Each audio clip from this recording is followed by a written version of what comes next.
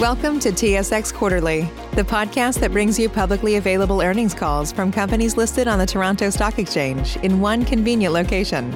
Gone are the days of looking through confusing websites. You'll find the important information right here. Enjoy the call.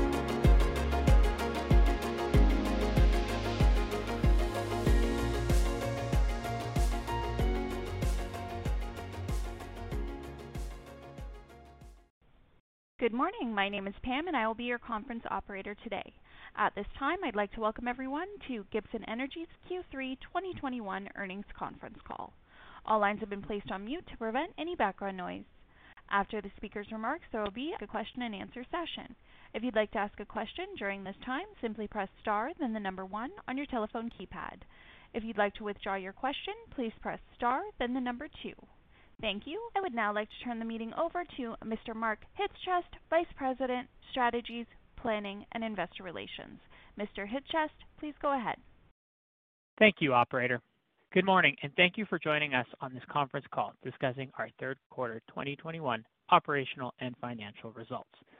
On the call this morning from Gibson Energy are Steve Spaulding, President and Chief Executive Officer, and Sean Brown, Chief Financial Officer. Listeners are reminded that today's call refers to non-GAAP measures and forward-looking information.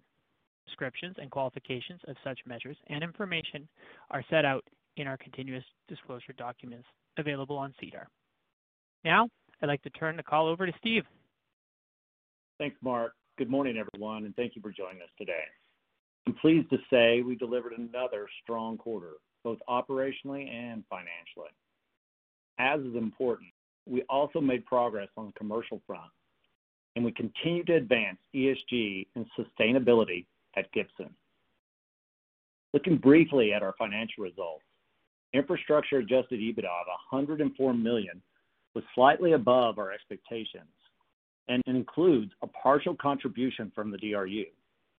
On the marketing side, adjusted EBITDA of $16 million was within our outlook range we provided. Our payout of 72% remains near the bottom of our target range of 70 to 80%. Leverage of 3.2 is within our 3 to 3.5 target range.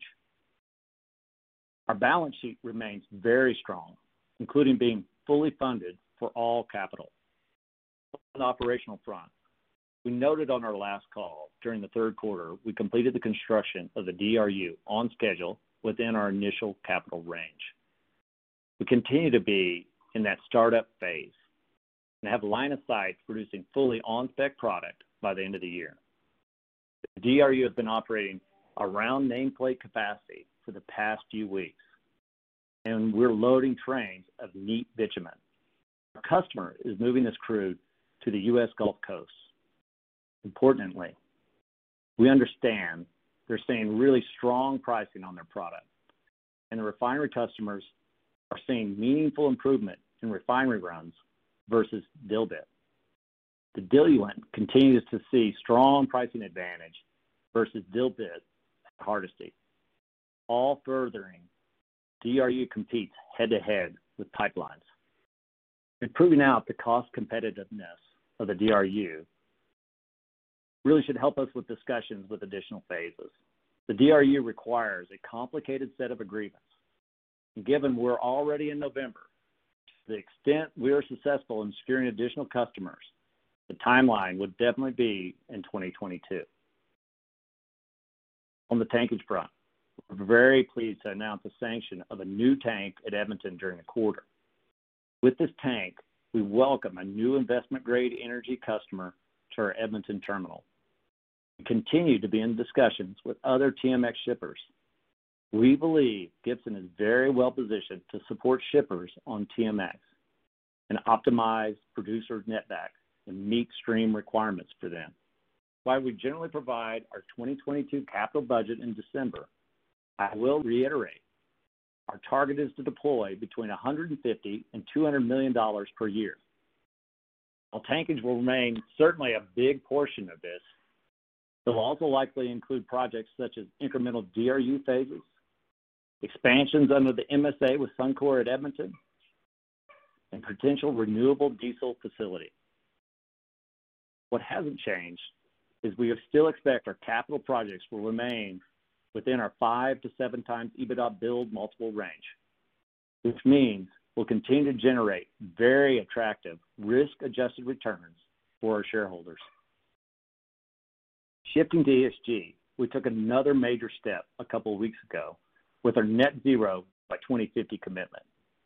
This is in addition to our pre-existing 2025 and 2030 climate change targets, which include reducing our overall emissions intensity by at least 20% and eliminating our Scope 2 emissions by 2030. The focus for us in setting the net zero target was to have a credible path. Through the applications of existing technologies already in commercial use in North America, we were able to address 90% of our Scope 1 and Scope 2 emissions. And we see the potential for further technology and cost improvements to emerge over time. Just as important, our net zero target will not impair our ability to secure growth opportunities. Also, all investments, including energy transition related opportunities, will need to meet our existing internal return hurdles. Given our efforts on ESG and sustainability front, we are very pleased to see the company continues to be recognized, including through the recent MSCI upgrading us to AAA. This is the highest rating in our sector, and we are the only one of 3 companies globally and the only company in North America to receive this leadership rating. In all, we believe we have positioned Gibson as a great fit for ESG-minded investors. We have the lowest carbon intensity of our peers, and the steps we have taken consistently move us forward to strong ESG ratings from all the major agencies. Again, we feel we had another strong quarter and remain very well positioned going forward. Our infrastructure business remains solid, with our run rate increasing with the startup of the DRU. We continue to sanction new growth within our target 5 to 7 times build multiple, and we remain focused on deploying $150 to $200 million per year in capital. The progress we're making on ESG and sustainability continues to distinguish us from our peers. I will now pass the call over to Sean, who will walk you through our financial results in more detail. Sean. Thanks, Steve. As Steve mentioned, another solid quarter from a financial perspective, especially for our infrastructure segment. Infrastructure adjusted EBITDA of $104 million was slightly ahead of our expectations when taken into account our $100 million run rate in the first half of the year and adjusting it for the payment of the remaining term of the rail loading contract last quarter, as well as the partial contribution from the DRU this quarter. In terms of the drivers of the slight outperformance, we saw an increase in third-party revenues at our terminals related to a recent recontracting, and the contribution from the DRU was a bit higher than forecast. Marketing adjusted EBITDA of $16 million was within our outlook range.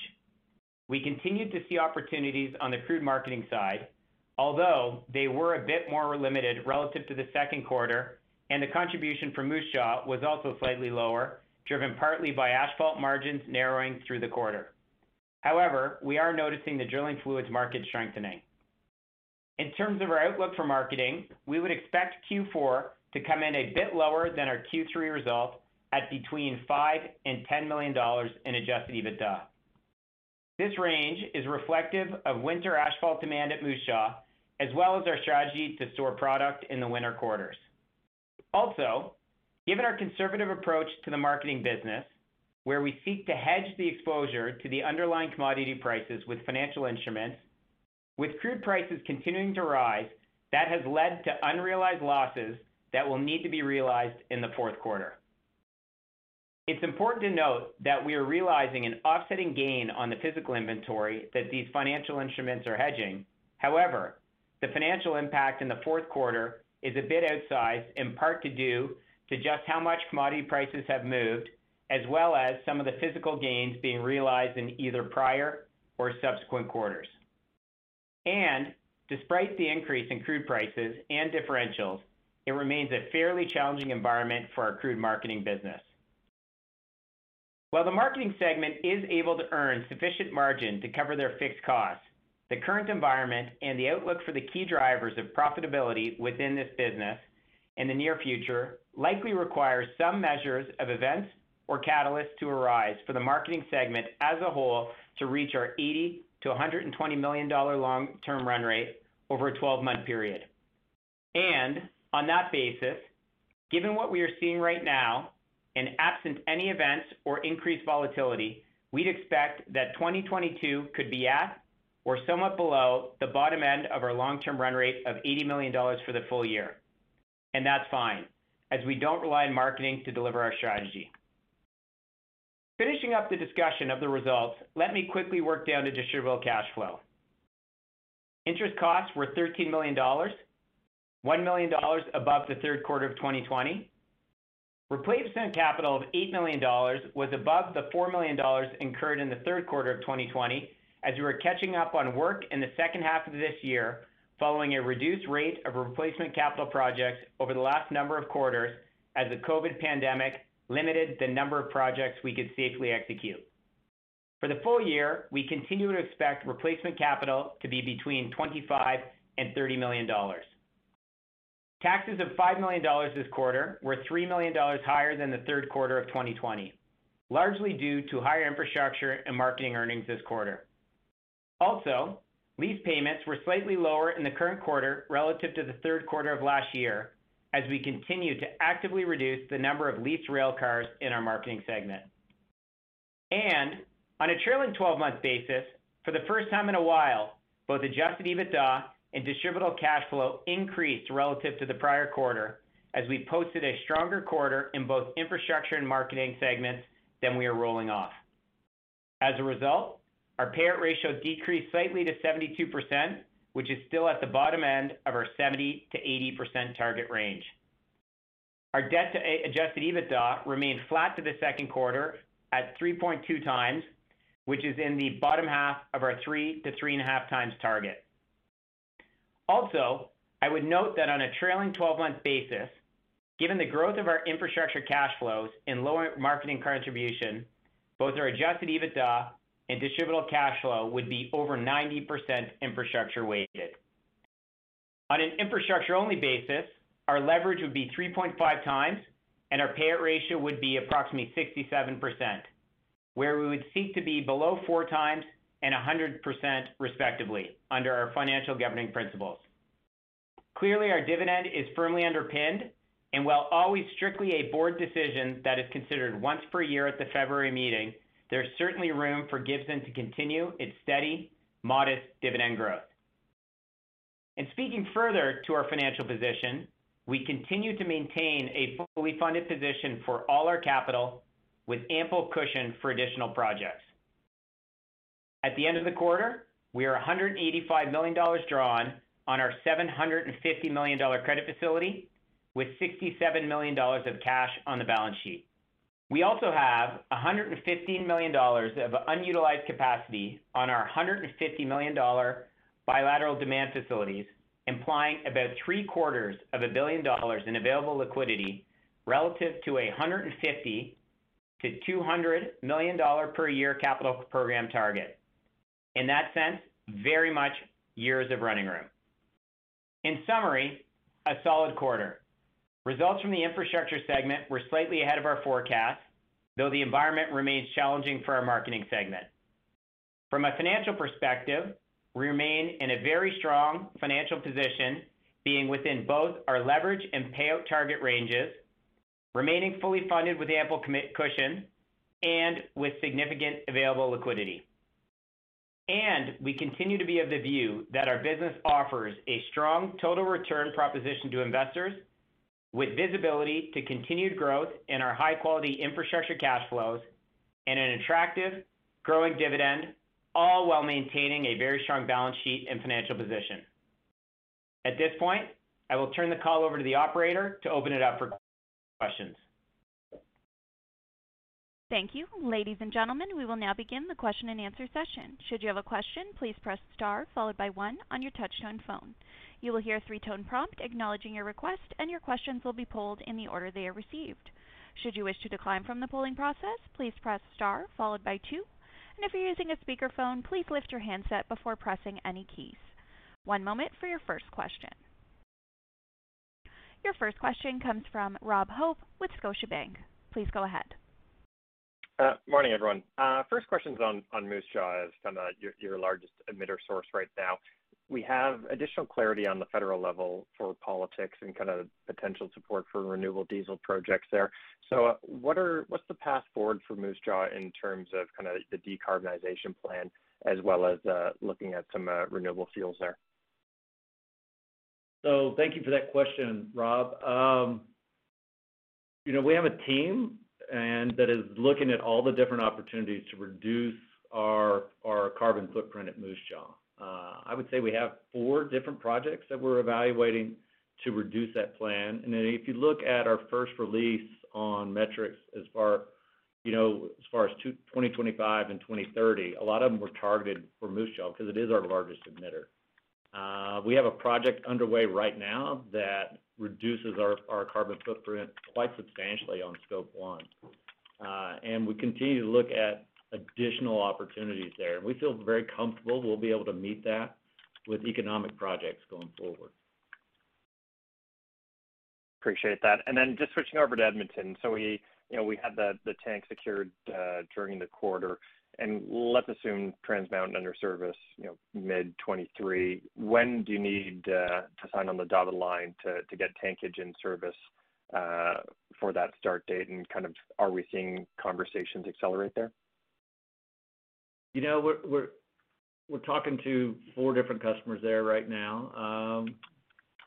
We'd hope to sign within really spring because that's when we can start building the rings. We're into winter now, so whether or not it's now or April doesn't make a big difference because it's really about constructing the rings for those tanks. All right, appreciate the color. I'll jump back in the queue. Thank you. Your next question comes from Robert Kwan with RBC. Please go ahead. Great. Good morning. Just on maybe starting on the Edmonton side of things and following on that, what's the visibility on expansion at Edmonton Terminal just around the Suncor agreement? What do you think you can deploy capital-wise, and what's the pace you think of that spend? Good morning, Robert. Right now we have the one project under construction. I would say that's going to be spotty over the next 5 years, off and on. I can't see any real capital besides that project right now in next year.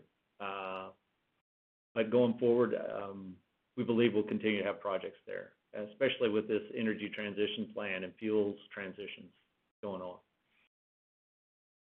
Got it. And just on the DRU startup, you talked about being on spec by the end of December. What do you need to do just to kind of get that product on spec? And is that really the gating factor at this point in terms of getting, a second or a third contract to underpin the expansion, and just your commentary that if that comes together, it's kind of definitely a 2022 event?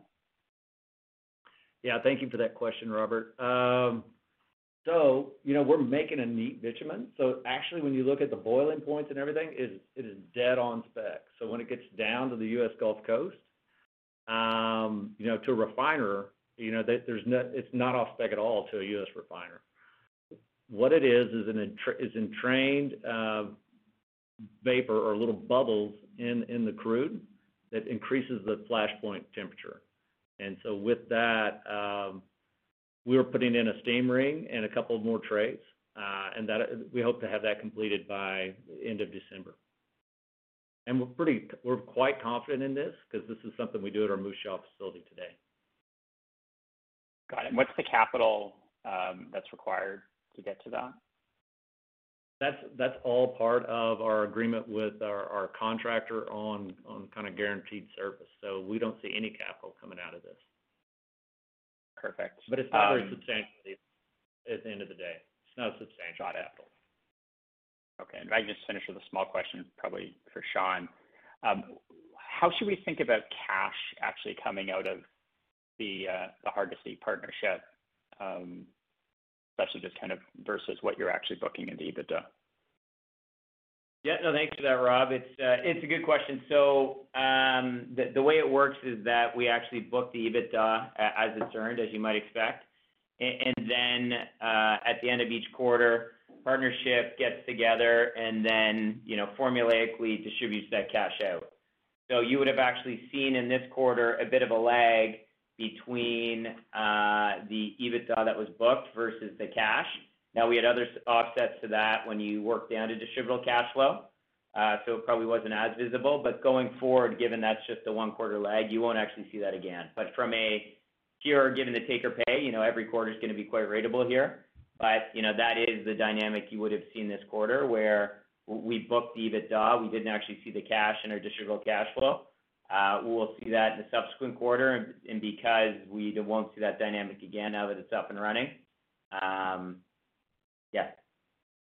Okay, so, and you expect, so for example, I think you booked a little over $4 million into EBITDA. Roughly speaking, that will then show up in cash flow next quarter? Yep, that'll show up in cash flow next quarter, absolutely. Okay, and is there any expectation that anything's going to come out of Joliet, or do we need to see business conditions improve before you see cash? Yeah, I mean, a small amount, I would say, out of Joliet. Nothing material. Perfect. Thank you. Thanks, Rob. Your next question comes from Andrew Kuske with Credit Suisse. Please go ahead. Thank you. Good morning. Maybe if we could just focus a little bit on the DRU, because obviously you validated the project in the market. I'd say we've always thought that had very compelling economics, but you've got the anchor, it's up and running. Could you maybe just give us some color on what happens with the second increment of the DRU? Should it proceed? Do the anchor's costs effectively tilt down, but you deliver more attractive economics on the second leg to yourself?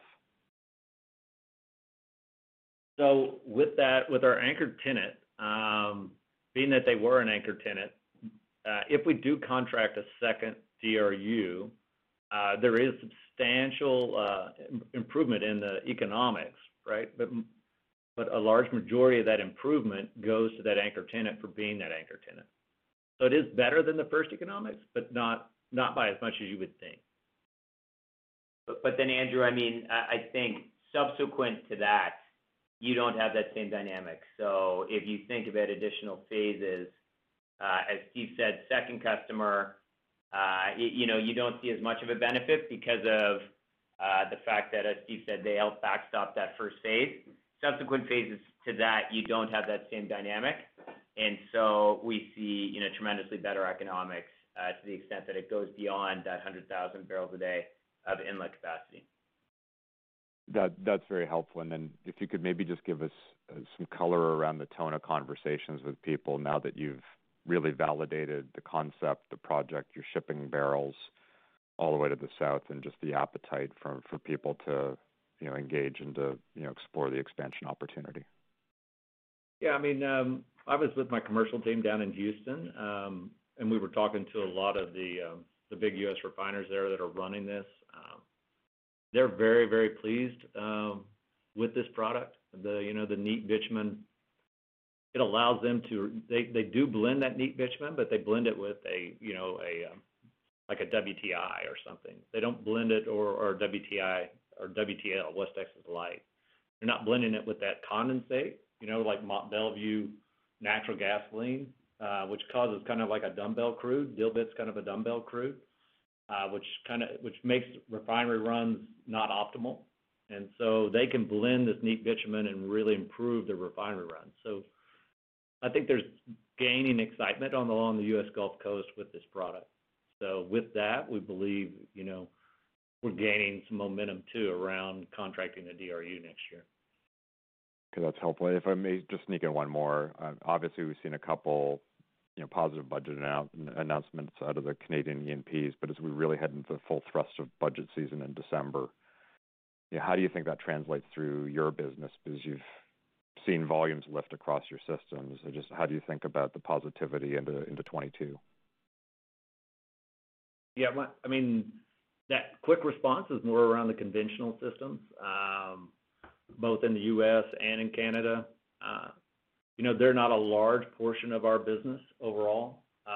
So even if we did see maybe a 20% uptick in that, it's nothing substantial because the total business is less than 5% of our total EBITDA. Okay. As Thank far you very as much. as far as the long run, if we're able to do brownfield expansions in the in the oil sands, I think that's a great opportunity, for potential tankage at Hardisty. Now that Line 3 is back is totally in service. Great. Thank you very much. Your next question comes from Robert Catellier with CIBC. Please go ahead. Yeah, just to follow up on the DRU here. I wonder if you could discuss the interplay of the Enbridge mainline contracting with the producer or the customer behavior. In other words, do you think you need a resolution as to what the mainline contracting might look like and what the allocations to specific refiners might be before they'd be willing to commit to capacity at the DRU?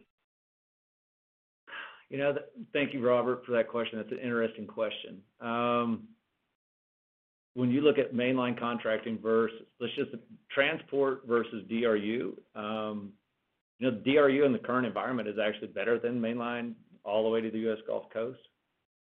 When you look at the increase in a neat bitumen or drubit sale along the Gulf Coast versus dilbit, and you look at the uptick of condensate versus dilbit here. So, you got that 35 to 40% of condensate that you're taking out of the stream, and you're getting, I believe today's WTI plus 3 or 4 versus minus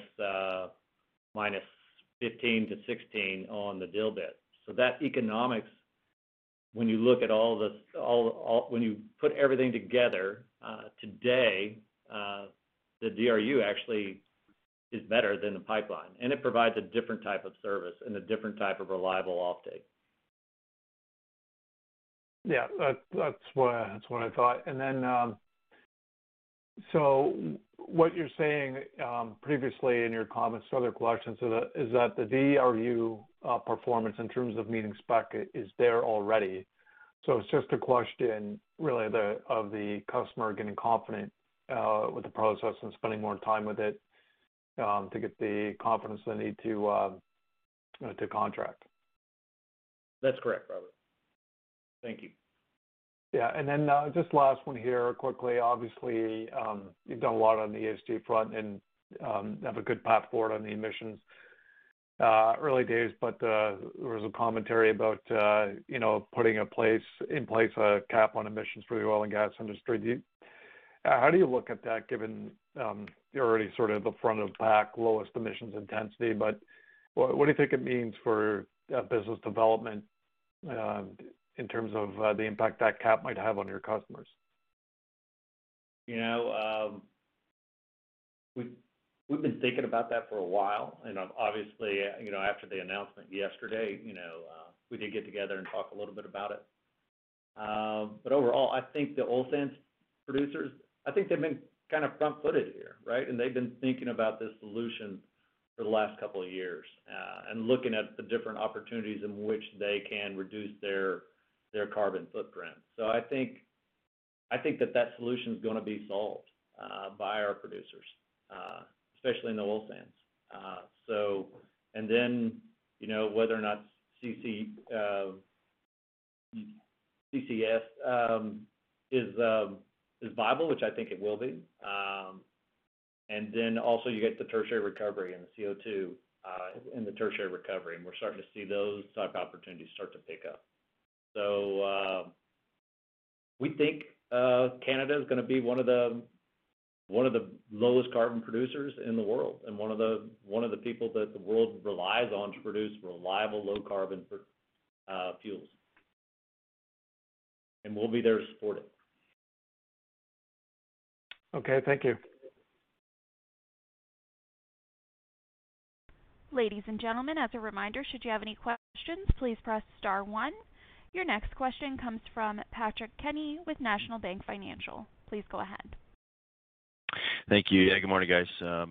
Just maybe back to Hardisty, Steve. You mentioned Line 3 being in service, and I know it's still early days, but operationally, just wanted to confirm if you're seeing overall tankage being sufficient for customers, or do you see a need for an extra tank or two as volumes through Hardisty continue to ramp up, this being outside of another tank to support the next phase of DRU?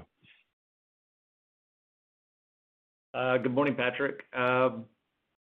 So I think we've said this in the past that we didn't see, we contracted really around that tank, that Line 3, really a couple of years ago. So a lot of the tanks that are in service today are for production that is this Line 3 production. So I don't know that Line 3 going in service is going to impact us in the short term. I think in the long term it'll impact us, as these brownfield SAGD opportunities are developed. Got it. Great. And then just on marketing, Sean, you mentioned the fixed cost component. So just curious if you've fully right-sized the cost structure there for the business, or if there's more that can be done through 2022 just to help hold that 80 million base level.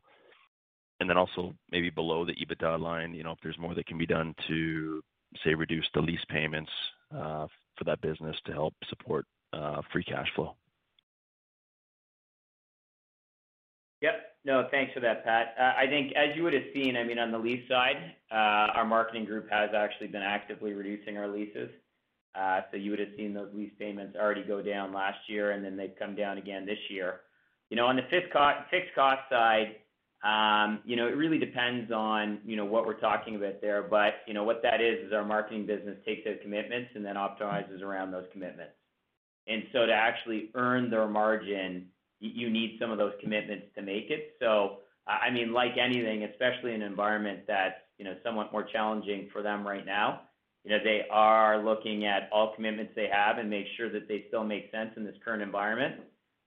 But nothing to point to right now. I think, the position they have is one that they think that still makes sense and gives them the best opportunity to not only earn margin in what is a more challenging environment right now, but if the marketing environment recovers, to then get back to a period of where, potentially you can make more outsized profits.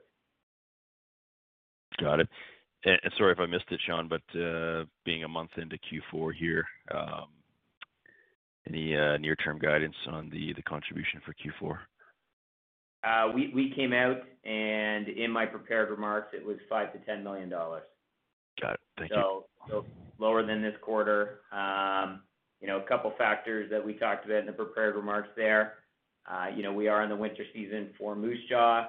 Drilling hasn't really picked up like it has in other years to offset that as much. And another factor being just with the rise in crude here, we do have, some financial positions that offset physical gains. So. Perfect. Appreciate it. Your next question comes from Matthew Weeks with iA Capital. Please go ahead. Hi, thanks. All my questions have actually been answered at this point, so I'll just put myself back in the queue. Thanks. Thank you, Matthew. Your next question comes from Ben Pham with BMO. Please go ahead. Hey, good morning, guys. I'm just wondering. I know you've kept to your base strategy, 1 or 2 tanks a year, DRU phase 2. Use marketing profits to buy back stock, or if you had excess profits. I'm just curious. Are you evaluating or board evaluating any other sort of different capital allocation strategies, whether it's asset sales or debt restructuring, M&A? Like, is there anything else that you're looking at to maybe bridge this valuation discount on your shares? Let me start this, and then I'm going to let Sean kind of wrap it up. But, this time each year, we do take a hard look at our strategy. What is our strategy looking forward? And we'll look at all of those things, as far as any kind of change in our strategy. I think we've been exceptionally good at executing the strategy that we laid out in 2018. and we'll look at, how do we need to tweak that strategy going forward. Sean? Yeah, I couldn't agree more.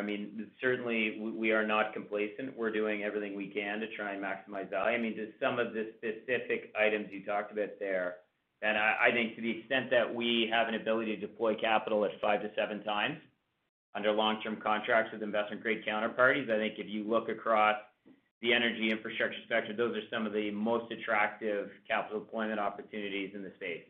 So we'll obviously continue to do that and maximize that. Outside of that, we do have the NCIB. That's something that, we expect that we will be active in over time. So that certainly is a tool in the toolkit. Asset sales, as you would know, we have already really largely rationalized our portfolio. We did that since Steve joined in 2017 and, through the execution of our strategies. There's not a lot on that side. And then M&A, as we've talked about, is something that we always evaluate. Now, there's always going to be a competition for capital as you think about M&A, and when you're deploying capital in a fashion that I talked about earlier, that bar or the hurdle rate for that M&A is extremely high, but that's still something that we're always investigating. Is there M&A opportunities out there that we think will be additive to the strategy? So the short answer is yes, we are investigating, all of the above. As a management team and with the board, but that quite frankly isn't all that different than any year, as Steve talked about earlier. On the debt restructuring side, there's really not a lot to be done there either. We, as you'd be well aware, Ben, with our move to investment grade, we have completely cleaned up our old legacy sub-investment grade capital structure. We would have, amongst the lowest coupon and amongst the longest weighted average tenor in our peer space. So, never complacent, but still, unfortunately, there's not a lot more we can squeeze out of that one there. But again, always investigating, certainly. Okay, that's great context. And I want to follow up too with when you think about even M&A or even new investments, would you consider even heading out of the crude business, whether it's gas processing, or I know you talked on the DRU, for example. Any thoughts of even heading outside of it? Those are things that we'll definitely discuss with the board, and those types of strategies are, the board is definitely going to need to weigh in on anything like that. Those are board decisions, but we're taking a hard look at our strategy going forward. Yeah, I think one thing, Ben, is that, cash flow quality, we understand very much why people invest in Gibson, and part of it is the quality of cash flow as you see through our core infrastructure business. And so that will remain part of the strategy moving forward.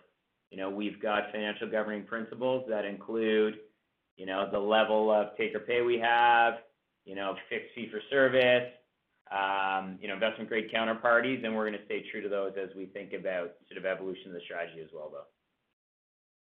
Okay, that's great. Thank you. There are no further questions. Please proceed.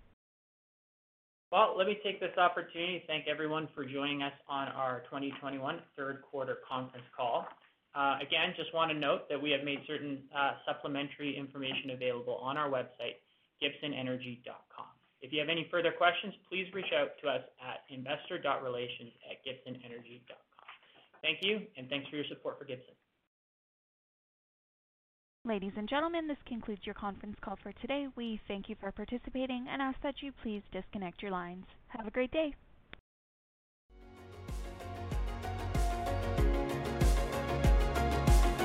Thank you for listening to TSX Quarterly. If you enjoyed the cast, remember to leave a good rating. And remember, for any additional inquiries, please consult the company's investor relations section on their website. See you next time.